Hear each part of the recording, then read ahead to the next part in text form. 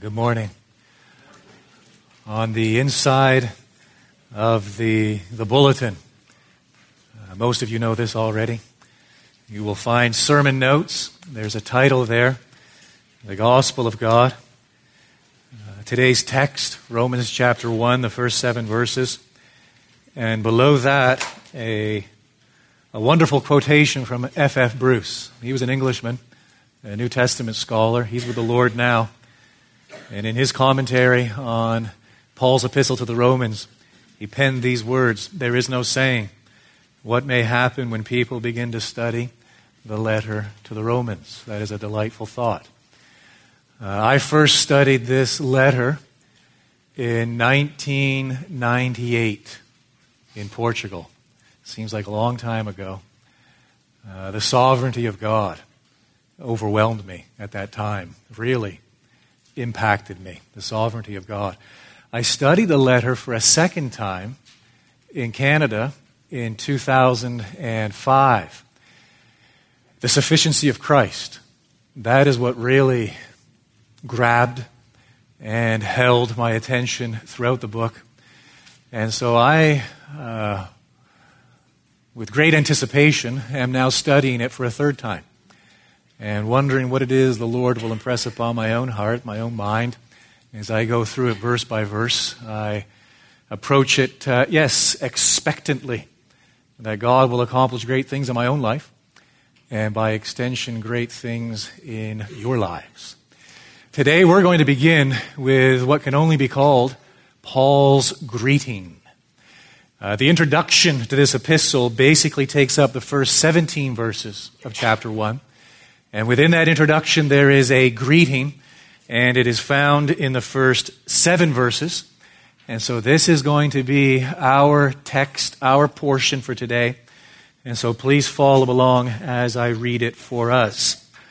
Paul, a servant of Christ Jesus, called to be an apostle, set apart for the gospel of God, which he promised beforehand through his prophets in the Holy Scriptures, concerning his Son, who was descended from David according to the flesh, and was declared to be the Son of God in power, according to the Spirit of holiness, by his resurrection from the dead, Jesus Christ our Lord, through whom we have received grace and apostleship, to bring about the obedience of faith for the sake of his name among all the nations, including you who are called to belong to Jesus Christ. To all those in Rome who are loved by God and called to be saints, grace to you and peace from God our Father and the Lord Jesus Christ. Briefly, Paul does 3 important things in this greeting. Firstly, obviously, he identifies himself as the author. Very first word, Paul. Secondly, he identifies his audience. Verse 7, to all those in Rome, he qualifies it. He does not mean the city of Rome in general and every citizen of the city of Rome, but the church particularly, which gathers in the city of Rome. That church is his audience. And the third thing he tells us in this greeting is his subject. It's right there at the end of verse 1. The gospel of God. That's it. We know the author, we know the audience, and we know his subject, his theme, the gospel of God. In the greeting, he mentions, highlights 7 truths concerning this gospel. These are important because as he launches this epistle and his proclamation of the gospel of God, these 7 truths will emerge at different junctures throughout the epistle. And so he introduces them all here. And essentially what he does from this point all the way through to the end of chapter 16 is he elaborates on each. He explains them. Here's my theme. This is my subject matter. And then he expounds each of these significant themes in turn throughout the epistle. And so today, as we introduce ourselves to this book, Paul's epistle to the Romans, we are primarily concerned with these 7 truths. But I'm going to do something slightly different, just to keep you off kilter. I want to turn each of these truths into a prayer request. And so this will serve, these 7 truths, turn them into 7 prayer requests, and these prayer requests will serve as our introduction as we embark on this study. Now, why am I doing this? Why convert these 7 truths into 7 prayer requests? Well, to answer that, I want to share with you a statement. It's going to strike you as strange when you first hear it, but bear with me. Here it is. An hour of vigorous flossing and brushing the night before visiting the dentist will not compensate for 12 months of neglect. Now, some of you are shocked. You didn't know that. I have someone in my household who shall remain nameless who still is yet to be convinced of that. An hour of vigorous flossing and brushing the night before visiting the dentist will not compensate for 6, 7, 8, 12 months of neglect. Where am I going with this? The same is true of the gospel. Far too often, we pull the gospel out when? In cases of emergency. Oh no, my friends. My prayer, my desire is that we understand this gospel, 16 chapters, this epistle, this gospel, that we understand it, that we experience it, and that this gospel will become, if it is not already, a living truth. A living truth. Meaning it will be a truth by which we orient our lives each and every day. And so I'm going to take these 7 truths concerning the gospel of God in these verses and convert them into prayer requests so that we apply the gospel consistently, not sporadically. We apply it intentionally, not haphazardly. We apply it diligently, not carelessly. All right? You got it? You see where we're going? 7 truths, 7 prayer requests. Truth number 1, here it is. The gospel originates with God. Right there in verse 1, Paul, a servant of Christ Jesus, called to be an apostle, set apart for the gospel of God. The gospel originates with God. Paul says 3 things about himself in this verse. Very interesting. First of all, he identifies himself as a slave. I'm reading from the ESV. It actually says a servant of Christ Jesus. It's not the word servant in the Greek. It's doulos. It is slave. He is a slave of Jesus Christ. That is the point he is making. He uses the word intentionally. Why? Because the word conveys what? At its very basic significance. It conveys ownership. And so he is making it clear that he belongs to someone else. He probably has in mind that experience as recorded in Acts chapter 9 as he is on his way to Damascus. And he is blinded by that resplendent light. And he hears the voice of the resurrected Christ.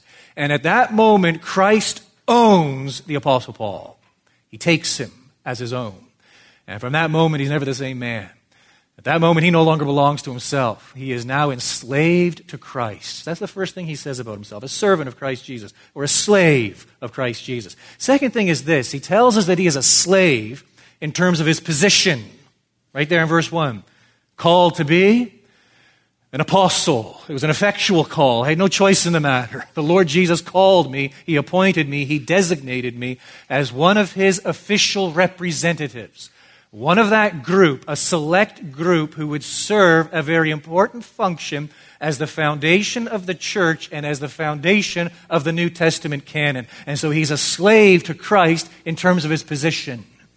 And he tells us thirdly that he's a slave in terms of his message. What does he say right at the end there of verse 1? Set apart. So here I was, but Christ set me apart for a purpose. For what? The gospel of God. And so understand, the Apostle Paul, very important man. Paul, I dare say, a brilliant man. Wisdom defies the ages. Insight unequaled throughout human history. The Apostle Paul, the instrument, he serves, if you like, as the climax of God's self-revelation to man. He occupies a tremendous position, yet he is a mere slave. This is not his gospel. It is the gospel of the living God. That's the first truth. The gospel originates with God. Here's my prayer. I pray as we go through this book, we will be amazed by Paul's exaltation of God as the supreme cause and as the last end of all things. I pray we will view the gospel as the revelation of God, whereby we discover him. I pray we will view the knowledge of God as an end in itself, after all. What could be more practical, more beneficial, and more wonderful than knowing God? And I pray that we will define all things according to God's eternal glory, not our earthly happiness. That is truth number one. Truth number two is as follows. The gospel fulfills a promise. Verse 2. Which refers back to what? Last statement in verse 1. The gospel of God. Which, so this gospel, he, that is God, promised. He promised it beforehand. Before what? The coming of Christ. Where did he promise it? Through his prophets. And where do we have this revelation? Right there, still in verse 2. In the Holy Scriptures. And so the gospel fulfills a promise. That is a brilliant way to think of the Old Testament. When you open the Old Testament, doesn't matter which book of the Old Testament, think of it in these terms. It is a promise. That's all it is. The Old Testament is a promise. We find that promise way back in Genesis 3. We hear after the fall, God speaking to the serpent. We hear God addressing Satan and telling Satan, yes, you will bruise his heel, but he will crush your head. It is a reference to the Lord Jesus Christ. It is a promise concerning a coming Savior. It is a promise concerning a man who will come, who will deal definitively with Satan and will deal definitively with man's predicament arising from his sin and rebellion. We find the promise as we fast forward through the Old Testament. We find it in Noah. What's Noah doing? There he is, he with his family in the ark. And in that ark, he survives. God protects him. He preserves him from the waters of his judgment. That's a picture of Christ. That is a promise concerning Christ. Peter tells us that in his epistles. That we're saved how? By being baptized into Christ. We are saved by becoming one with Christ. Christ is like an ark. And we become one with him. And because we're one with him, he has already passed through what? The waters of God's judgment upon Calvary's cross. And so we're saved how? By identifying with Christ. As those in the ark were saved by identifying with Noah and passed through the waters of God's judgment safely and securely. It's a promise. It's a picture. Beautiful picture. So too we are saved by virtue of our union with Christ. You fast forward in Genesis 12. God calls Abraham. And he promises Abraham, in your seed, all the nations of the earth shall be blessed. That's not the nation of Israel, folks. That's a man, the Lord Jesus Christ. In Christ, your seed, all the nations of the earth shall be blessed. God has always had a plan for the nations. God has always had a plan to call his people appointed before the foundation of the world unto himself, unto salvation through this seed, this son, this individual, the Lord Jesus Christ. You fast forward, you come to Moses. And at the Exodus, we have Moses departing the land of Egypt and leading that multitude, the nation of Israel. And as they head out from the land of Egypt, they leave it basically desolated, don't they? 10 plagues culminating in the death of the firstborn. All of that points to what? Moses is a picture of whom? The Lord Jesus Christ. We are in far greater bondage than they were ever in. Their bondage was merely physical in the land of Egypt. Our bondage is spiritual and it is eternal. We need a Savior. We need someone to lead us out of bondage. How did they depart the land of Egypt? It was through the sacrifice of a Passover lamb. What does Paul say? Oh, praise God, our Passover lamb has been sacrificed. It is the Lord Jesus Christ. And then God institutes through Moses that elaborate system of worship, festivals, feasts, sacrifices, offerings, washings, all of it a shadow. A shadow merely pointing to, preparing for the substance, the Lord Jesus Christ. It is all a promise. We move through, we come to the prophets. We come to the judges first, and we come to the kings. All of these judges and kings pointing to the Lord Jesus as they rule over the nation of Israel. We see repeatedly the Israelites, succumbing to idolatry. And as they succumb to idolatry, God sends an oppressor to oppress them and subjugate them and enslave them. And then out of mercy and faithfulness to his covenant, he sends a judge or he sends a king to release them and to deliver them. All of them pointing to what? An individual. The need for a great Savior. The need for someone to deliver us from our sin, deliver us from our idolatry, finally and definitively. And then we come to the prophets. The prophets speak of a conquering king. The prophets foretell of a suffering servant. The prophets announce the coming of one who will be numbered among the transgressors. It is all a promise building on that original promise as given all the way back in Genesis 3:15. The entire Old Testament, Genesis to Malachi, is simply a promise. And then Paul declares in his epistle to the Galatians, when the fullness of time had come, God sent forth his Son. The gospel fulfills a promise. Look again at what Paul says in the second verse, which he promised beforehand through his prophets in the Holy Scriptures. Now here's my prayer. I pray we will be devastated. As we study this book, I pray we will be devastated by Paul's exposure of our sin and guilt. You better buckle in, folks. We are in for a rough ride, especially through the first 3 chapters. I pray we will be devastated. Devastated as the Apostle Paul dares to enter into the inner recesses and caverns of our souls and lay us bare and show us exactly what we are. I pray we will be devastated. Devastated by Paul's exposure of our sin and guilt. I pray we will see that the most dangerous threat to us is not the sin in this world, but the sin in our hearts. I pray we will feel our inability to alter our condition before God. I pray we will realize that true joy escapes us until we come to terms with our utter sinfulness. We only reach the heights of blessedness through the valleys of despair. I pray we will see that our hope rests on God's faithfulness to his promise, even in the midst of willful rebellion.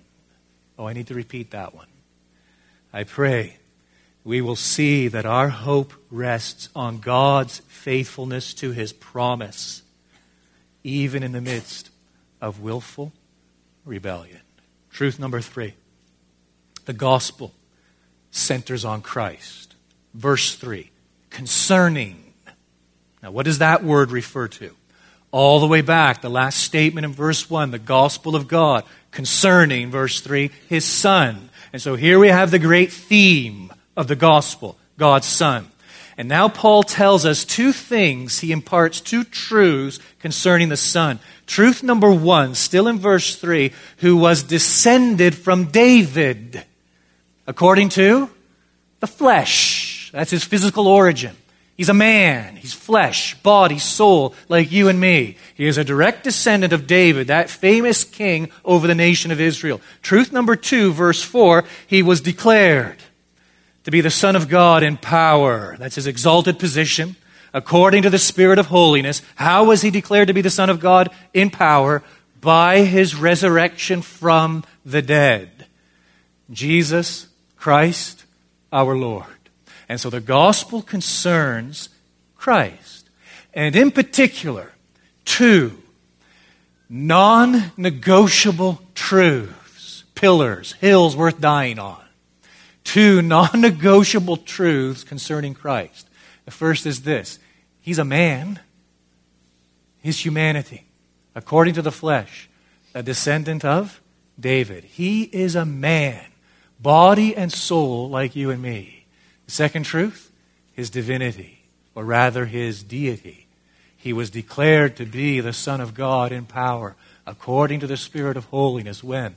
By his resurrection from the dead. At that moment, the Father confirmed the identity of Christ. He is indeed my beloved Son, the eternal Son of God. And so Paul gravitates to these two truths.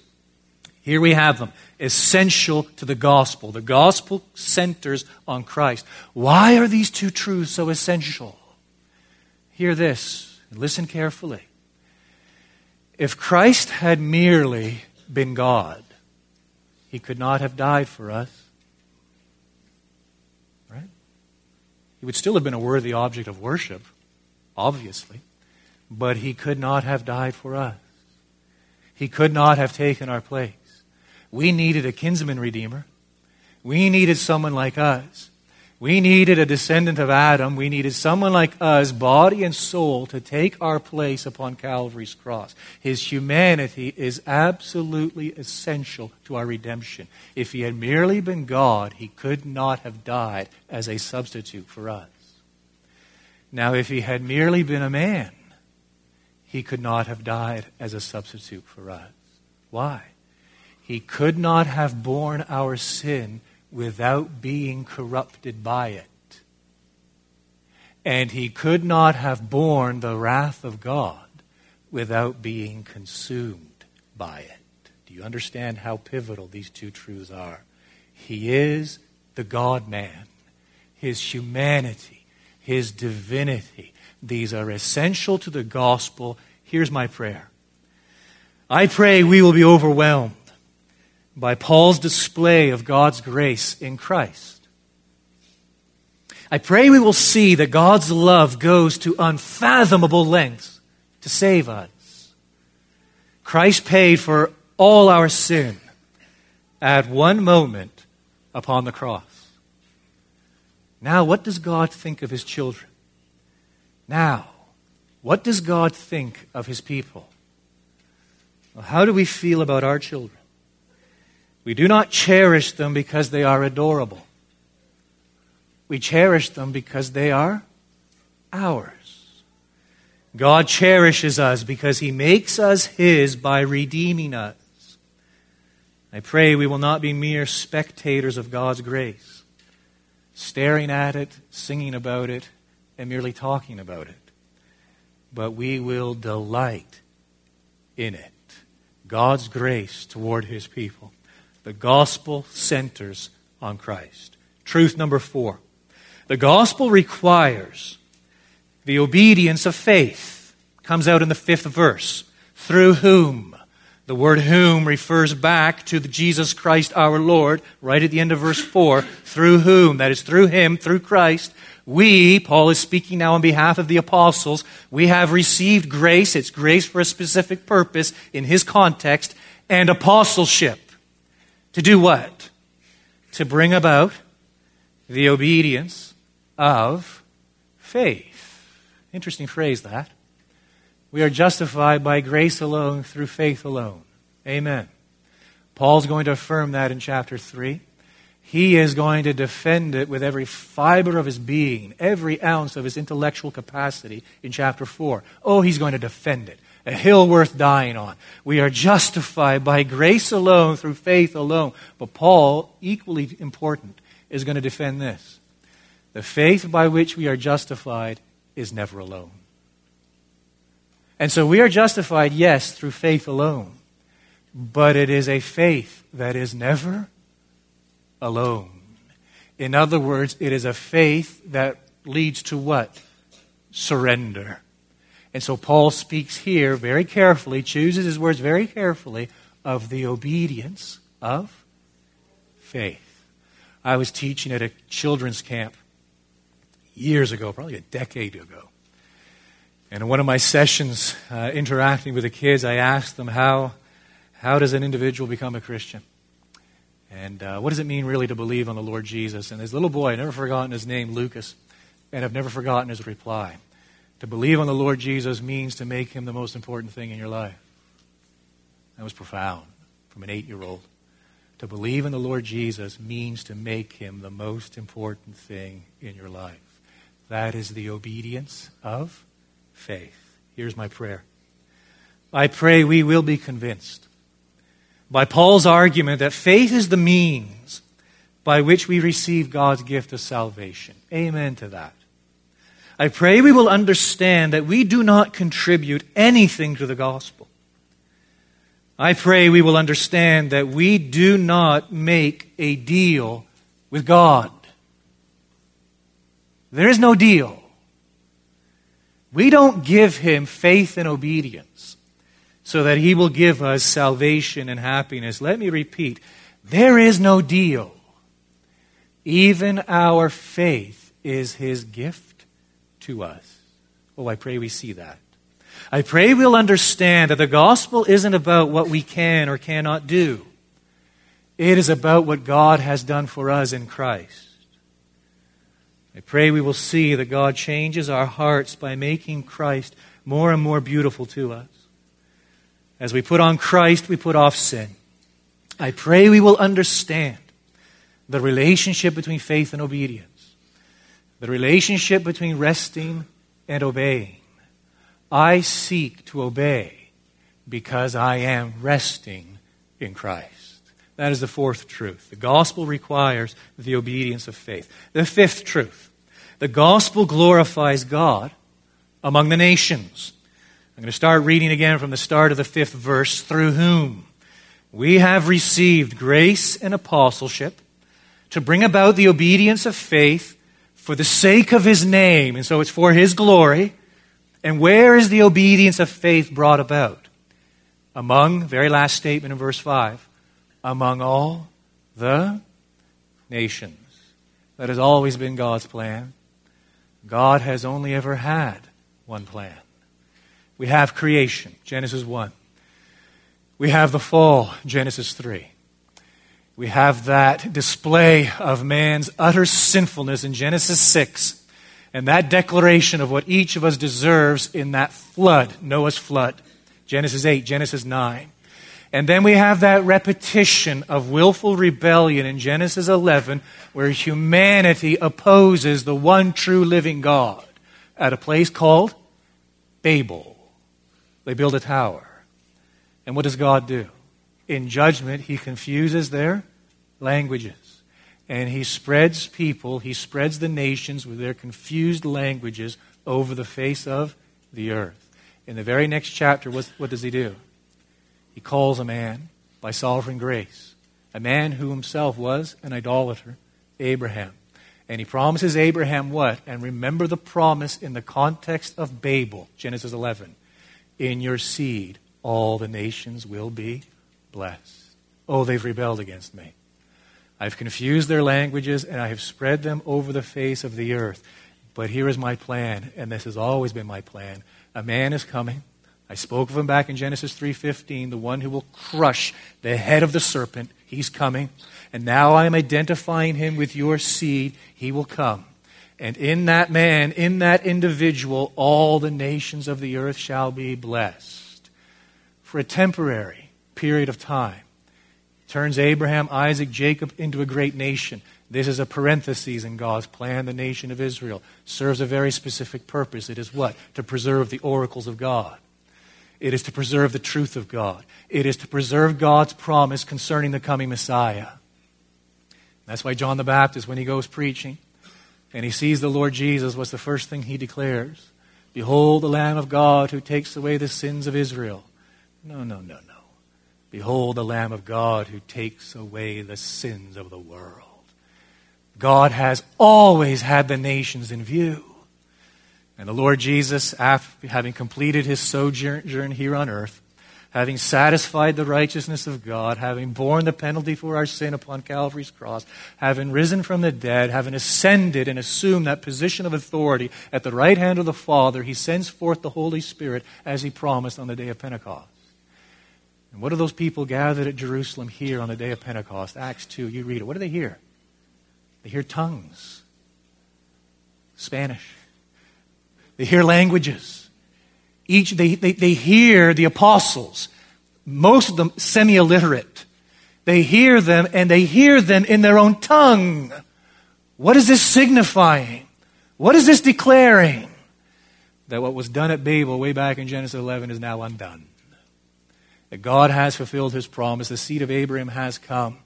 He has given himself for his people, fulfilling righteousness on their behalf, paying the penalty for their sin on their behalf. He has risen victoriously. He has ascended on high. He has now sent forth the Spirit of God, and what was done at Babel is now undone. The nations had been scattered, and now they are gathered in. That has always been God's plan.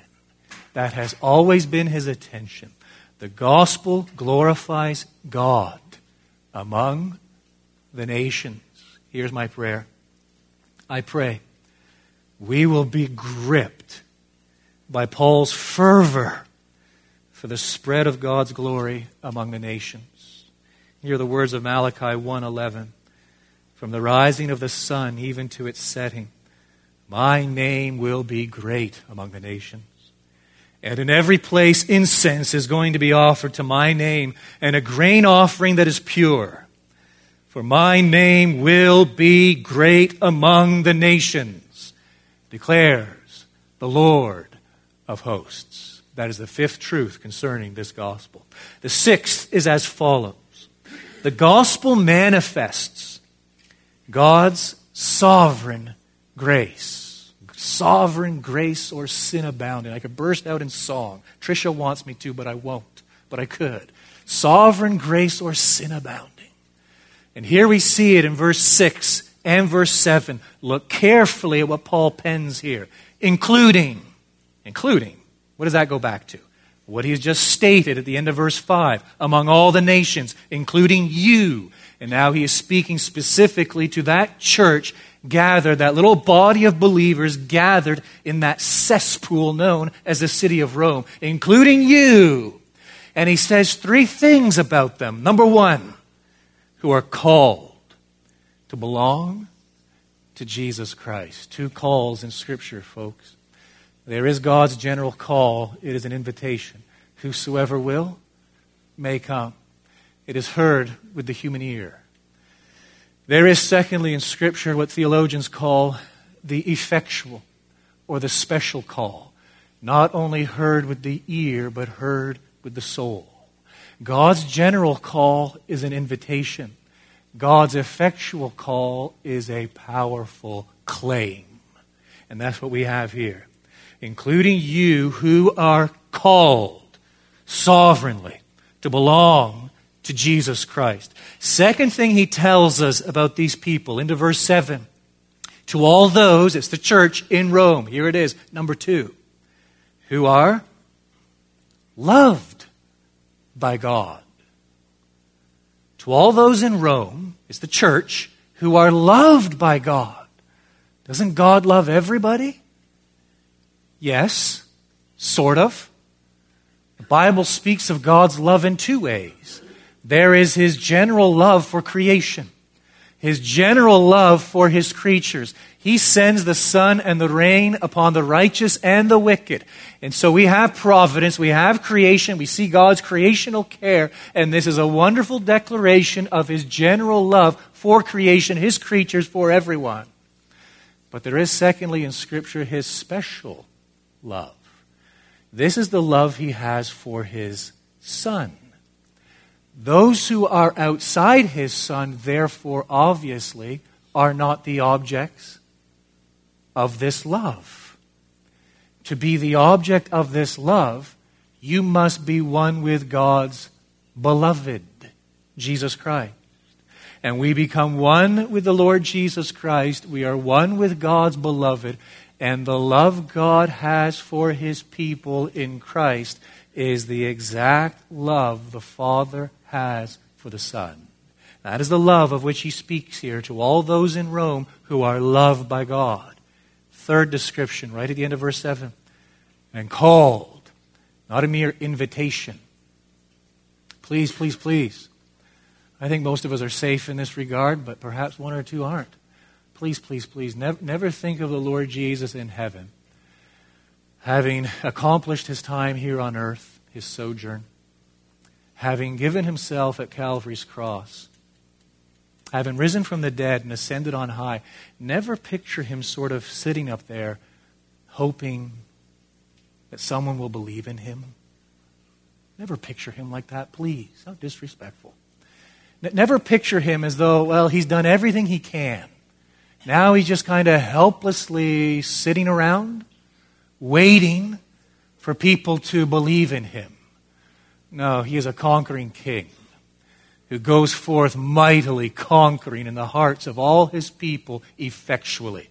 This is not a mere invitation, folks. This is a powerful claim by which he calls his people to himself. He calls them to belong to himself. That was back in verse 6. And he calls them to be saints, holy, those who are set apart. Those who are distinguished, differentiated from the world, the day in which we live, and they are called to him to belong to him. Oh, the sovereign grace of God. Here's my prayer. I pray we will be comforted by Paul's assurance that God is the author of our salvation from start to finish. I pray that we will enjoy the truth that God holds on to his people with a mighty arm, even when we feel little joy and we sense little assurance. I need to repeat that one. I need to repeat that one for the sake of a few of you. And you know who you are, and I know who you are. Here it is again. I pray that we will enjoy the truth that God holds on to his people with a mighty outstretched arm, even when we feel little joy and we sense little assurance. I pray we will enjoy the truth that God carries his people even when we limp through life, barely able to see beyond our struggles. I pray we will be convinced that God governs every circumstance in our lives for our ultimate good. That is the sixth truth. The gospel manifests God's sovereign grace. Here's the last, number 7. The gospel imparts grace and peace. Second half of verse 7. It's a prayer. Grace to you and peace from God our Father and the Lord Jesus Christ. I mentioned these graces last Sunday. Let me repeat them quickly. This is strengthening grace so that we can endure affliction. This is sustaining grace so that we do remain faithful. This is equipping grace so that we can serve God. This is illuminating grace so that we can understand the Bible, Scripture. This is encouraging grace to vanquish fear. This is enabling grace to obey God. This is comforting grace to overcome sorrow. This is fortifying grace to resist temptation. And when God imparts these graces to us through his Son, the Lord Jesus Christ, the result is what? Peace. As we receive grace, the experience is overwhelming peace. Here's my prayer request. I pray we will be strengthened by Paul's celebration of what it means to be one with Christ. I pray we will see that in Christ, oh please hear these words, I pray we will see that in Christ we possess all the perfection we need to please God. Do you believe that? In Christ we possess all the perfection we need to please God. We possess all the righteousness we need to stand before God. We possess all the obedience we need to be accepted by God. I pray we will see that Christ succeeded in every way we fail. Oh, praise God for that. Christ succeeded in every way we fail. He trusted, he obeyed, he triumphed, he endured, he persevered in our place. And so every grace we enjoy first belonged to Christ. He imparts this grace to us by virtue of our union with him. I pray we will know the kind of peace that flows from knowing Christ. There are the 7 truths of the gospel. And Paul is going to come back to them repeatedly throughout this epistle. He's going to touch on each of them at different junctures, expanding and explaining. And our prayer, as we trace the Apostle Paul's thought flow through this epistle, our prayer is that, yes, we will grow in our understanding of the gospel, equally important, that we will grow in our experience of the gospel, that it will indeed become a living truth. That's going to be our title. That is our theme, the gospel. Here is truth to make us wise. Here is light to guide our way. Here is hope to calm our fears. Here is joy to ease our sorrows. Here is water to quench our thirst. And here is food to satisfy our hunger. Our Father, we do look to you now, and we pray your blessing upon your word. We pray your blessing right now, that you would give us hearts to receive all that we have just considered. And we pray as we move forward that you would give us minds to understand and hearts to receive all that you will show us, all that you will teach us from this portion of your word. We acknowledge our complete dependence upon you. And we pray this, we ask for this, for your glory, for the furtherance of your kingdom among us. And in the matchless name of our Lord Savior, Jesus Christ. Amen.